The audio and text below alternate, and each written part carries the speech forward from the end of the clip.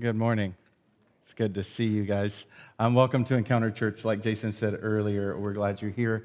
And if it's your first time or maybe one of your first few times, we're really thrilled that you are here and that you came back. And today we're going to continue a series that we started last month, the series that is meant to really stretch the way we think and challenge the way we see the world. It's been a series that on the surface has been really fun for me because this has been a lifelong obsession, quite honestly. I've always been fascinated by the way people see the world and by the way I see the world and the vastness of cultures when you travel around the world, how events happen and people experience them differently.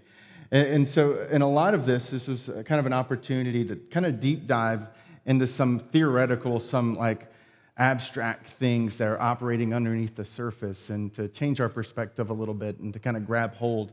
And if you haven't been here for a few of them, there's been a few messages that I think have been helpful through this series where we've dived into the power of focus and how our focus really does start to shape our future. And last week we kind of jumped in and said, what does it look like for a church to have a focus? What is this church specifically as we move into this next season and this next stage and this church's life? What's our focus going to be? What is it going to look like? And today I want to introduce an idea. And I struggled processing through this because this is one of those things that I absolutely love and I think about all the time that I have trouble communicating. So I'm just going to put my cards on the table and say, if you're here today, I am better than what you will experience, okay? My wife last night told me, Chris, I don't think I've ever been more confused by what you've just said to me. And I was like, thank you. And so she's the first round. She protects you from my raw thoughts that don't make sense to anyone in the world but me.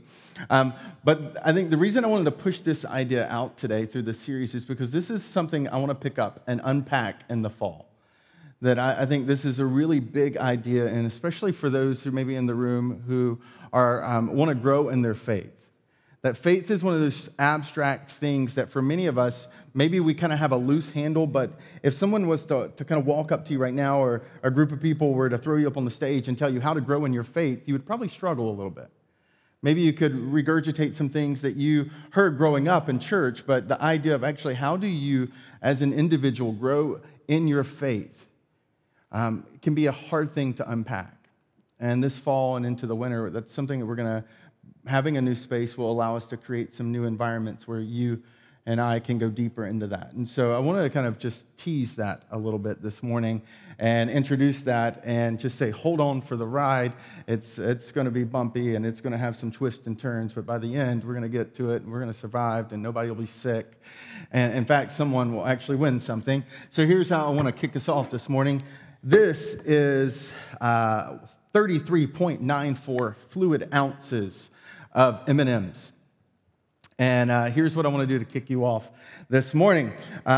In this jar is plain M&Ms. They are yummy because I have tried some, because you should test them out before you put them in the jar. I mean, that's just being a good leader, right? And so I tested them for you, and I can tell you they are safe and they are good. All right? And so here's what I want to do. If you remember when Jason came up, he told you that we have an app. And if you haven't downloaded the app, I want to go ahead and encourage you to do so, because in the app, the very first icon in the app is a form that says M&M jar. And at the end of the service, we're going to push out a notification, and the person who guesses the number of M&Ms in this jar will win a very large bag of plain M&Ms, all right? Okay, so if you haven't downloaded the app, go ahead and download it and turn on push notifications. We will not harass you with push notifications. We just want to give honor where honor is due and give you the shout out you deserve if you are able to guess this. My daughter this morning walked into the kitchen and was like, Daddy, what's all those jars of M&Ms for? Like, can I have some? And I said, you have to guess. And she was like, I'll guess till I get it right. Will you tell me what the number is? And so here's your moment, all right? So you have approximately 5 minutes before we close this thing out, because I'm going to tell you the answer about halfway through the message. In fact, I'm going to tell you how you can guess this jar and every other jar you encounter for the rest of your life with 98.8% accuracy. That's my promise for today. All right?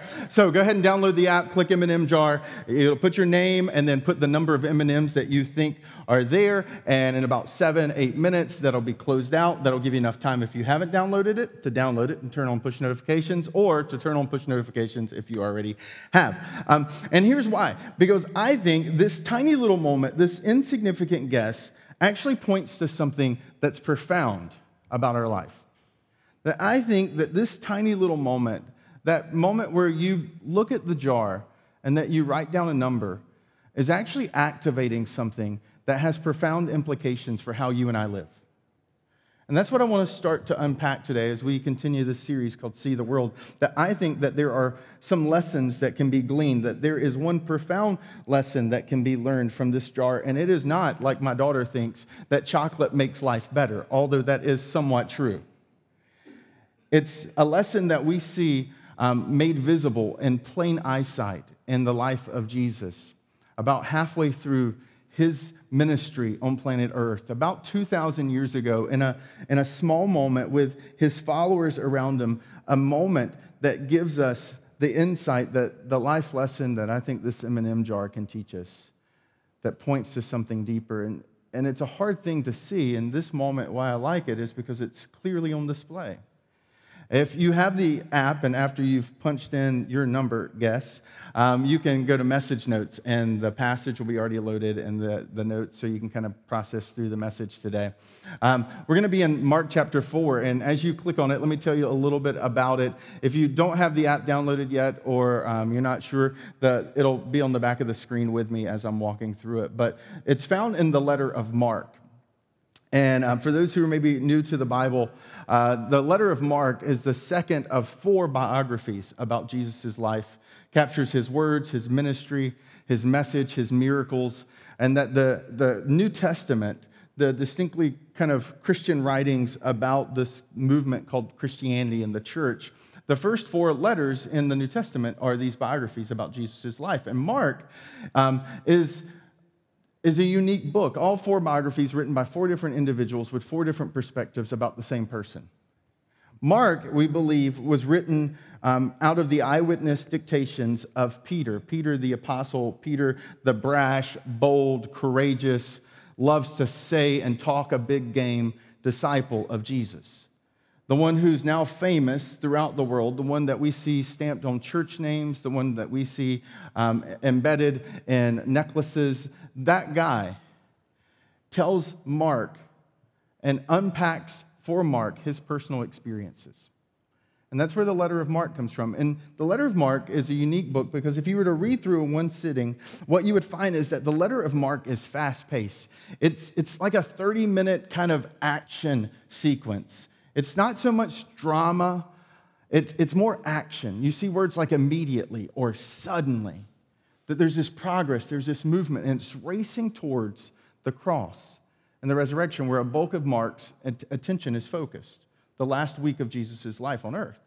And that Mark, being written by Peter, gives you an insight because this is a story about a storm on a lake that Peter grew up on, that he grew up navigating, that he grew up making a living. This is a place, this is a space he knows intimately. He is a fisherman. He knows how to boat. He knows how to boat well, and he knows what storms really are. He doesn't exaggerate. He's not caught off guard by serious storms. And so this kind of gives you a little bit of an insight. This story centers around Jesus as he's about halfway through his teaching ministry. And so he's beginning to grow a crowd. In verse 35, we pick up, it says, "That day when evening came, he said to his disciples, 'Let us go over to the other side,'" speaking of the Lake of Galilee. There were towns that bordered the lake. And for Jesus to be able to move from one side to the other, if you notice, it says, "Leaving the crowd behind, they took him along just as he was in the boat, and there were other boats with him." You see, there were so many crowds at this point, there were so many people at this point that walking around the lake, which was very feasible, was starting to get difficult. And Jesus was going from town to town, speaking, preaching, healing, doing all these incredible miracles. And Jesus had a purpose to make it all the way around to the various towns around this lake. But the crowds were starting to hinder him. They were starting to slow him down. And so after the end of the full day, Jesus knows on his itinerary, I want to be across the lake. I want to be at that town tomorrow. And so he looks at his disciples, and his disciples like, hey, we've got a shortcut. Let's just go across the lake. The crowds can't follow us that way. It'll give us a head start. We can reach and engage new people. And so they load up in the boats, and they begin to go across. And it says, verse 37, that a furious squall came up, and the waves broke over the boat so that it was nearly swamped. So you kind of get this context. Remember, this is Peter writing. So Peter makes sure that Mark really gets that this isn't a small storm. This is a life-threatening, all is lost, our boat is going to sink, furious, serious storm. And I think it helps to understand that a fisherman is behind the writing, because this isn't an overdramatic kind of description of a little bit of a thunderstorm that rolls in as the evening is coming. This is life-threatening. This is terrifying. And this is a scary moment. And then in the midst of this terrifying moment, the invisible becomes visible. You see, verse 38, Jesus was in the stern, sleeping on a cushion. The disciples woke him up and said, "Teacher, don't you care if we drown?" So you see this moment where Jesus is asleep. His disciples are watching the waves crash in, and the ones who are navigating the boat are concerned, we're about to sink. And the reason I said the invisible comes visible is because this fascination I've had my entire life is on display here. The same experience, Jesus and the disciples are having the exact same experience, but the way they react to it is fundamentally different.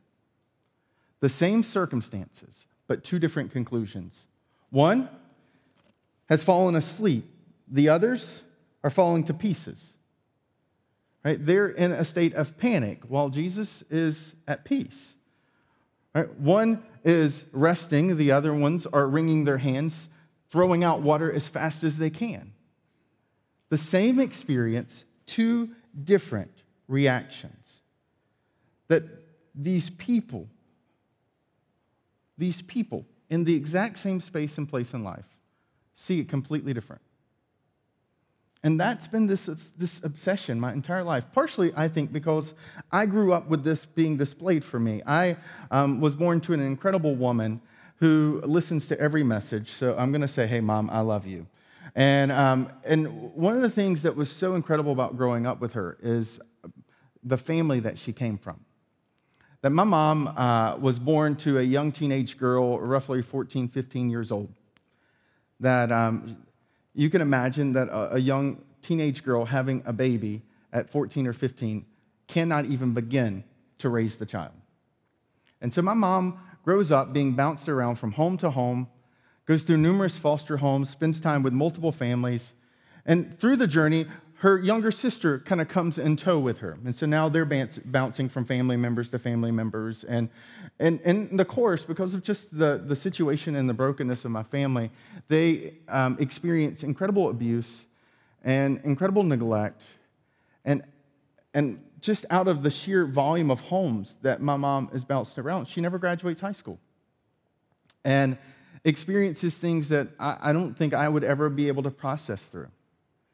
She's unfortunately not the exception, because everyone in my family has that same life story of brokenness and addictions and substance abuse, that everyone in my family had been to prison. No one had graduated high school. That's where she and her sister, that's what they were coming out of. And my mom had me when she was 18 years old. And the thing that I noticed as I grew up, because my mom began to pull away from our family, the extended family, and raised me and my brother. My brother and I lost our father when we were, what we thought, around me being 3 years old in an attempted murder-suicide. I'm just being super candid with you. This is what I grew up with. And I remember when we would spend time with our extended family, I would see their life choices on display. And my mom would always, frequently, she would tell my brother and I some of the same things over and over. She would say, son, the world doesn't owe you anything. The world doesn't owe you anything. You're not a victim. You can be victorious. You may have not determined where you came from, son, but you can determine where you go. She would repeat these things. It doesn't matter what the voices are saying. You still have a choice in what you do. I mean, she would repeat these phrases and these statements over and over and over for us, that you have a choice. You may have not determined your circumstance, but you still have a choice. And growing up, I watched my aunt and I watched my mom and the parallel path where they started from go completely opposite. I remember visiting my aunt in a rehab center. Remember visiting family members in prison. And yet my mom, her life trajectory looked completely different. And it's because the things that she repeated to us over and over and over and over again were these underlying invisible beliefs that she had that determined her behaviors. And whereas my aunt, now we have a couple generations at play, and I can see this played out, that my aunt's kids are in the same place my aunt was when I was growing up. And now my mom is a grandmother with a little girl and countless other kids, and they're growing up in a completely different context. And I think that's probably where this obsession with how do people experience the same thing and end up in two different places comes from. And it's what Jesus, in this moment with his disciples, puts on display for us, that you have two different groups. You've got Jesus and his disciples experiencing the same thing, but what they get out of it is so different. One has peace and the other ones are falling to pieces. When I asked you to guess earlier, you did exactly what my mom beat into us and what my mom did when she took that first step to leave home when she was in 11th grade. You drew from some back place. You didn't know you did it. You didn't feel it, but you pulled from some back place and you had some belief about this container. You had some idea and assumption about the size of an M&M, and your supercomputer up on top of your neck started to spit out a number. And here's why I know you all did that. Because none of you said 1, and none of you said 1 billion. And the reason why is that you pulled, in that moment, you pulled up a model, an assumption, a belief, and it determined your action. It determined the behavior of your fingers typing that number in. And your model may be accurate or it may be not, but you all had a model in mind when you saw this container. So let me give you the correct model. This is the freebie. Based on the average M&M size and the capacity and the way things typically fall out in the sorting and them being spherical, here's a general ratio you need to know. For every 1 liter container of M&Ms, you will have 1,011 M&Ms, plain M&Ms inside of it. That ratio holds true to about a gallon. And up to a gallon-sized container with M&Ms, you can predict within 98.8% accuracy the number of M&Ms inside of a container. 1,011 per 1 liter. This is 1 liter, which means there are 1,011 M&Ms inside. And yes, I counted them all. Because I wanted to make sure that I was meticulous when I said the number, and that inside this container is 1,011. And here's what happens. When you have a better belief system, when you have an accurate assumption, your behaviors and your actions and reactions are better because of it. That there is something powerful about realizing that this principle underneath the surface, these invisible beliefs, these invisible assumptions influence our behaviors, our actions, and our reactions. And that the better we can refine that model, the more we can begin to recognize and replace negative beliefs and negative assumptions, the better we will find ourselves with correct behaviors and correct actions and reactions. So now let me get out of the theoretical and jump straight into what does this play out in everyday life? Like, how does this flesh out? Not just a story about my mom, but maybe your story or my story. One of the areas that we see this a lot is in conversation that turns into conflict inside relationships. Right? Maybe I'm the only one in this room who's had conflict in conversation with my spouse or my family members. So if that's just me, then feel free to take notes about this oddity that we have where things devolve into debate and arguments. And what we don't realize is that oftentimes these visible behaviors, these visible escalating scream matches are really happening underneath the surface because we bring these invisible beliefs and assumptions to the table. Perhaps you grew up in a household where you learned, where you caught that the way you won an argument is whoever's the loudest and the angriest wins every time.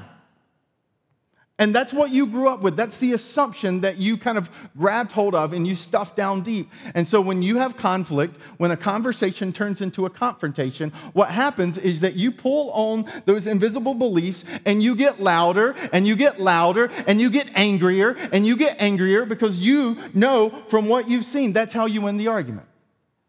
Or maybe you grew up in an opposite context where you watched your family with this facade of peace, where you kind of caught and you picked up this assumption that if you don't confront an issue, you can have peace around that issue. That as long as we don't press into that problem, we have peace in our household.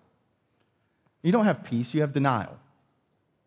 But if you grew up watching that play out, this passive-aggressive, this let's not talk about the elephant in the room, let's not talk about the herd of elephants in the room, let's not talk about how the herd of elephants just took out a family member that used to be in the room, then what happens is if we're not careful, if you're not recognizing or replacing, then those invisible assumptions, those invisible behaviors start to play out in our lives.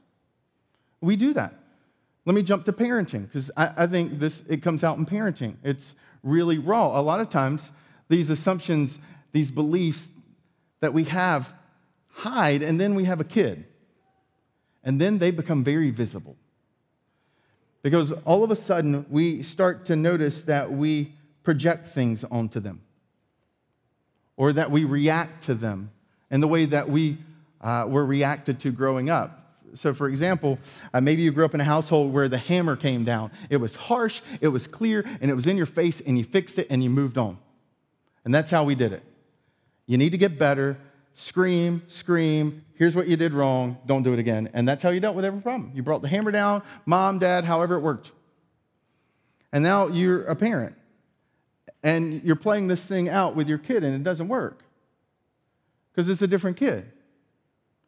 My personality type is to bring the hammer down, right? To roll up, here's my case because I'm already right, so let's not even discuss if a possibility I am wrong, because that's clearly not the case. So let's talk about what you did wrong. Let's talk about how we're going to fix that, and then we're going to process and move on, and I'm good. And so my natural tendency is to roll up into the room and lay the hammer down and then walk out because I was right, and I made it right, and I did it right, and I'm good.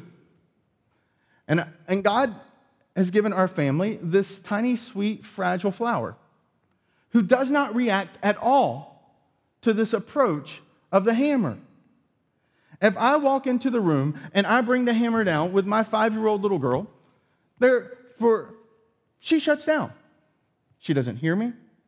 In fact, with her, I've had to learn, because I've had to recognize these assumptions that I've brought in and how they influence my actions and reactions to her, and I've had to replace them. And so with her, I've learned that dealing with her in these moments of discipline, correction, kind of redirection is kind of a twofold action. Militarily, you come in, you swoop in, you stabilize the situation, right? And then you send this emotional support team around later, after everything has gotten stable, and then you start to talk about it.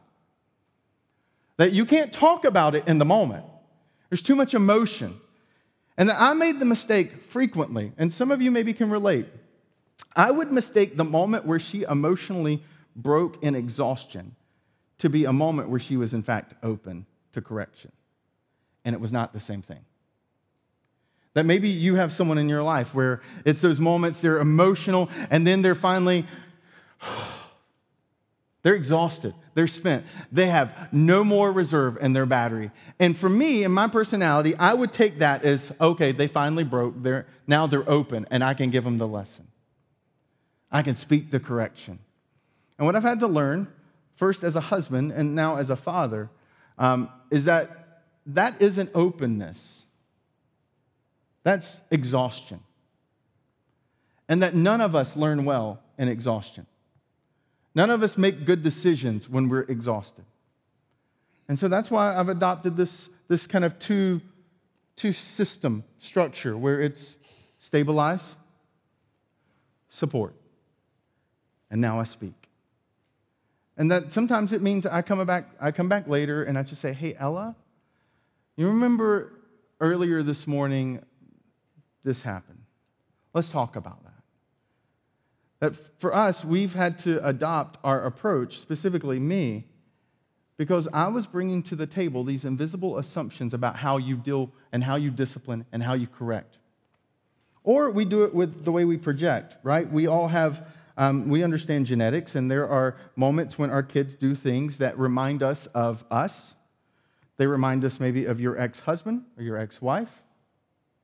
Or they remind you of some relative that you have, and in that moment, you overreact. And it's really not a reaction to them. It's a reaction to something that you see in them that's really inside of you. So let me get practical with what I mean. So some of you probably don't realize this, but when I was in college, I got diagnosed with OCD. The moment that my wife told me we were pregnant with our daughter, I wept.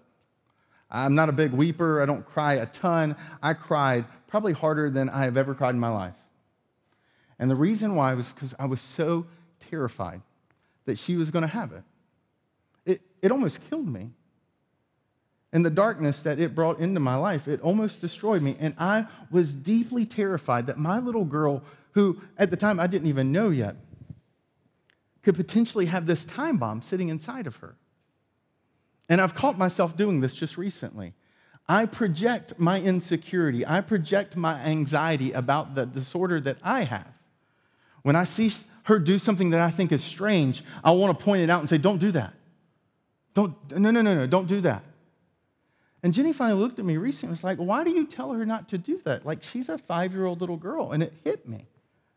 This invisible assumption, this invisible, like, oh my goodness, I'm projecting my fear and my anxiety on this child who doesn't even know how to spell the word OCD yet. Right? And maybe yours isn't as serious, as intense as a mental disorder, but maybe the way they get angry really fast reminds you of your ex-husband. Or maybe the way they're just flippant reminds you of some sibling or some uncle or aunt that you grew up with that you remember being told they made bad decisions. And that oftentimes these visible behaviors are actually demonstrating and are playing out of these invisible beliefs underneath the surface. And this is what's playing out with Jesus and his disciples, is they have two different beliefs about what's going on. The disciples, right, if you notice, in the verse 38, they say, "Teacher, don't you care if we drown?" Because in the Jewish context at this time, there's this belief that there was this ancient superstition that gods only had power in their domains. And so if you served a god who was the god of land, when you were in the ocean or when you were above water, that god no longer had power. And there was this ancient Jewish idea because he's the God of Israel, right? He's the God of the promised land. He's the God of this nation state. He's the God of land. And there was serious questions about whether or not God was still powerful when you got on the water. That maybe the gods of the water had more powerful.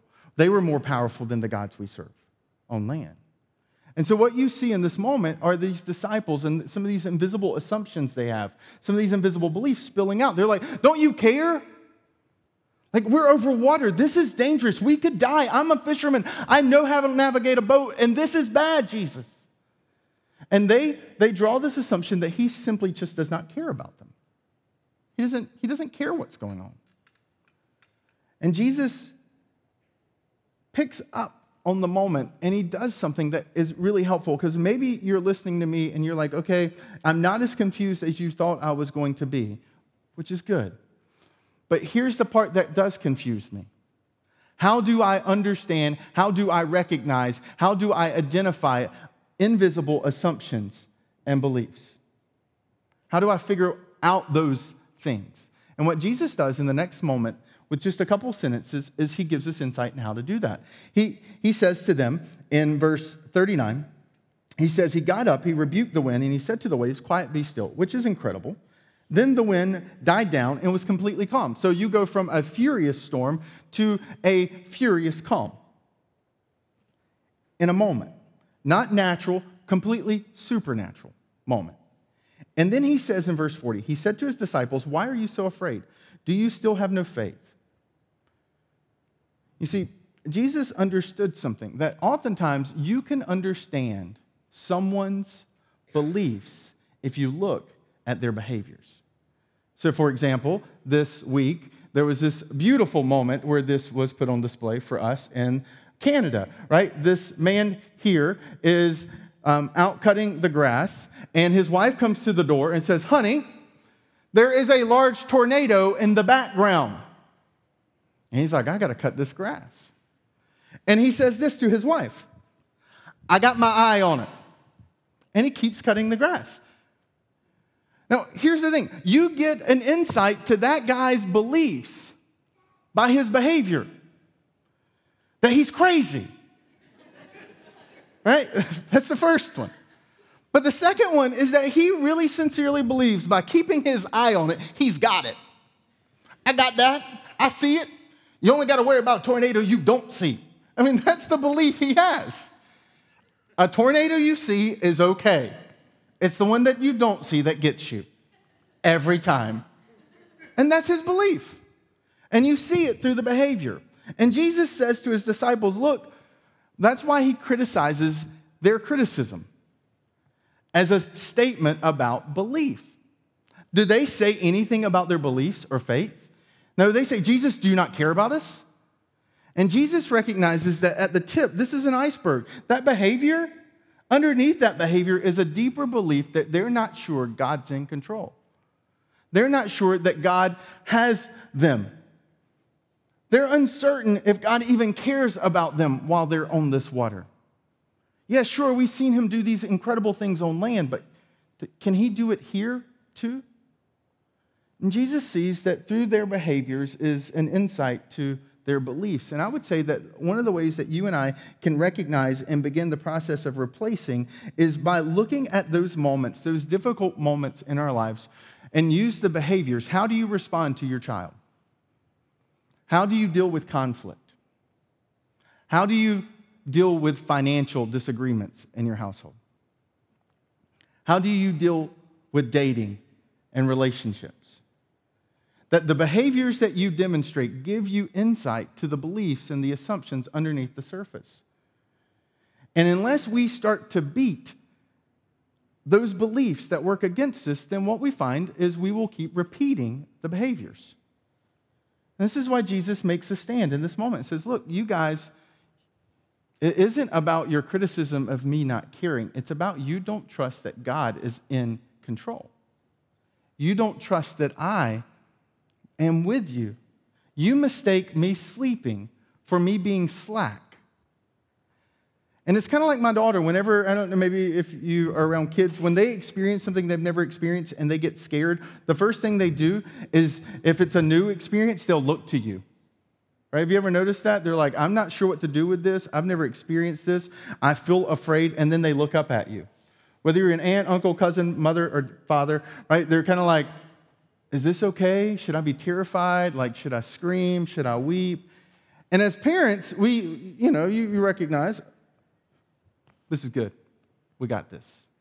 And I've seen those moments with our daughter where she'll look up to Jenny and I, and we're like, it's okay. Mommy and Dad, we got this. We got our eye on it. Right? And she completely goes at peace and is able to step into the circumstance with us. And I think that Jesus was trying to say to his disciples, look, me sleeping is not me being slack. Me sleeping was, I got this. I have it under control. And that verse 41, it says that they moved from being terrified of the storm. It says they were terrified and asked each other, who is this? Even the wind and the waves obey him. That the whole power of this principle played out in the Christian faith is that in this moment, it's centered around who they believed Jesus was. They stepped into that boat with some beliefs that didn't reflect the true power that he had. They'd seen him do some cool things, but they didn't understand that all of the universe responded to him when he spoke.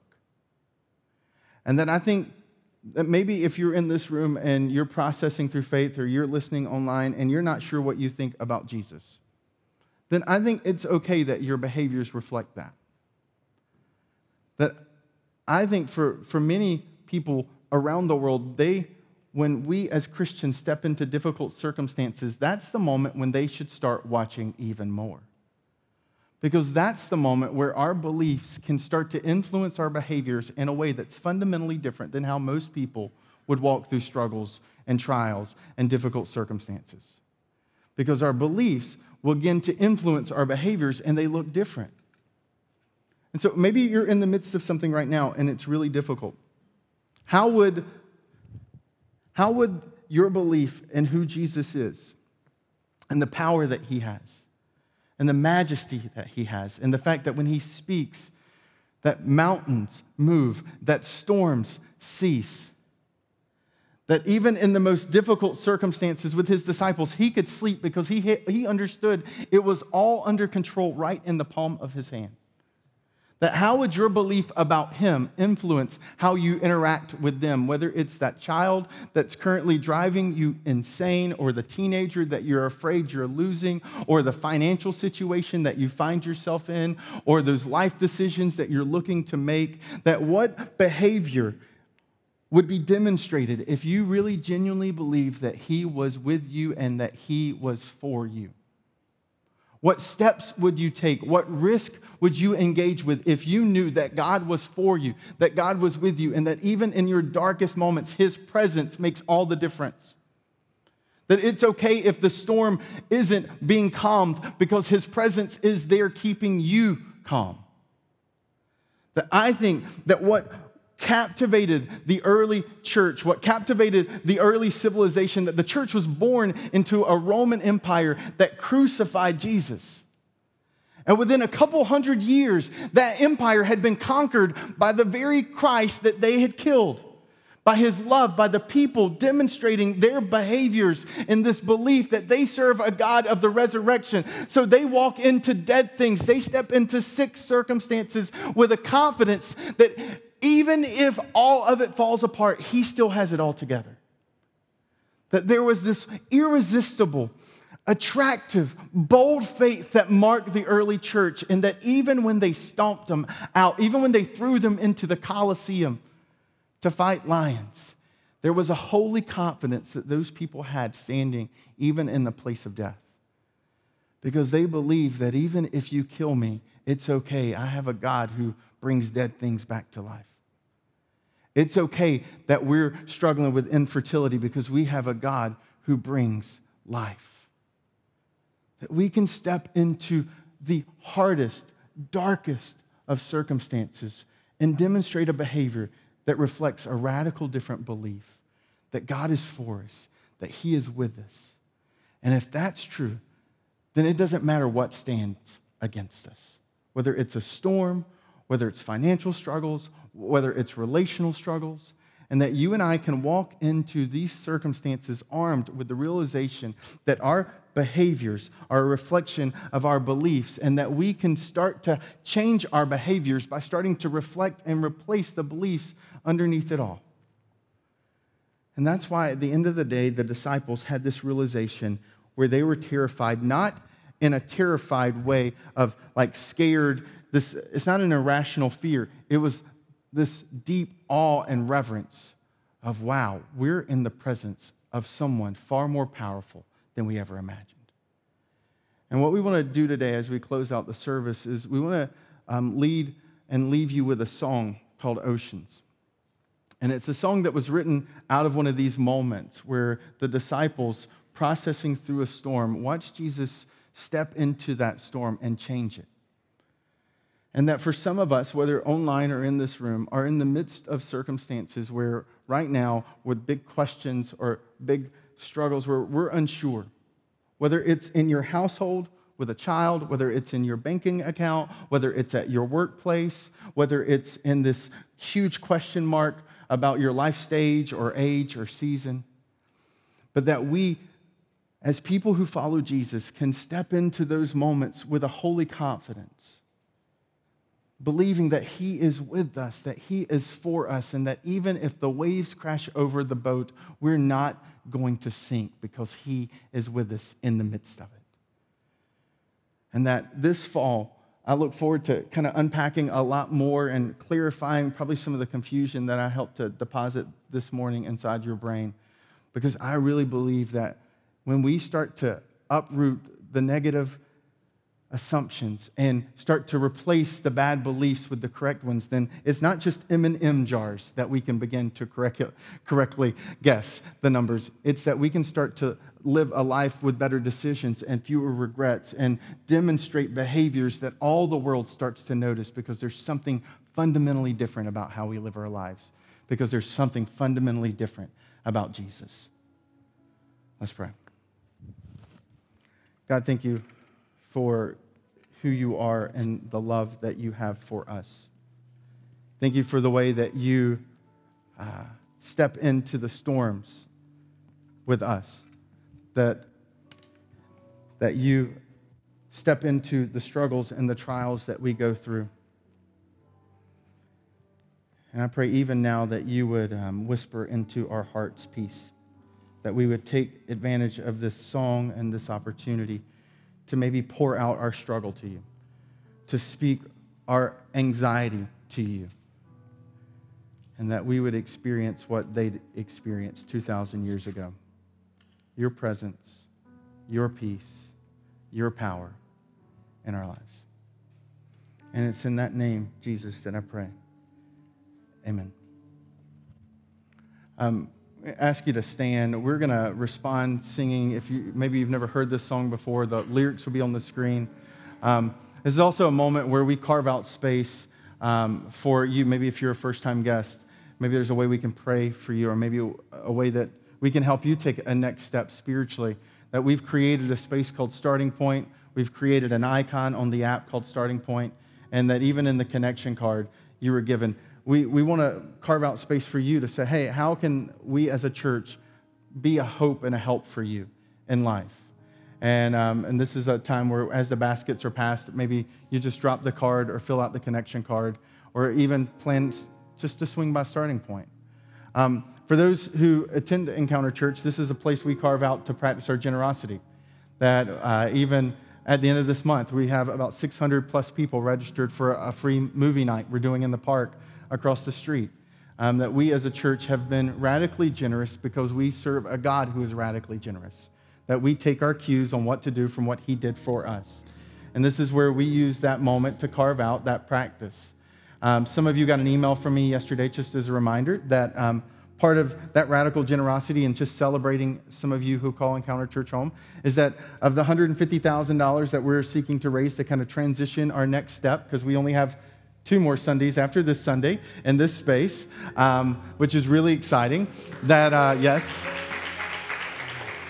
And in about a month, we will be standing in an auditorium with our cup of coffee, with music, right? No signs that say positively, no food or drink. It'll say positively, bring your coffee in, okay? And that in about a month, we'll be standing in that space, and that we will be able to have done that because of the generosity of the people. And so we just wanted to, for some of you, some of you have already stepped out and pledged and given, and we're already a third of the way through, and that we kind of set aside this week as a week to to begin to practice, to bring in our pledges, to say, hey, over the course of this year, we want to give towards this project, that before December 31st, we want to give this much. And that means maybe you don't have it today, but that you have a plan and you have a target. Before December 31st, we're going to contribute because we've secured a line of credit that an organization has graciously given us to cover us through the construction phase. And so we've already raised the money to pay for the building. Like, the building is set. We're in the place where we're wanting to put furnitures and fixtures and lights and speakers and those details. And so that's what this money will go to, and we're already a third of the way there. And for those who are wanting to jump in and make pledges and give to that, we have these cards for you at Starting Point. Also in the app, you can pledge. You don't have to give. I know there was a little bit of confusion in the app earlier, but you can click on Building Fund, and you can just put the amount of pledge that you want to give towards it.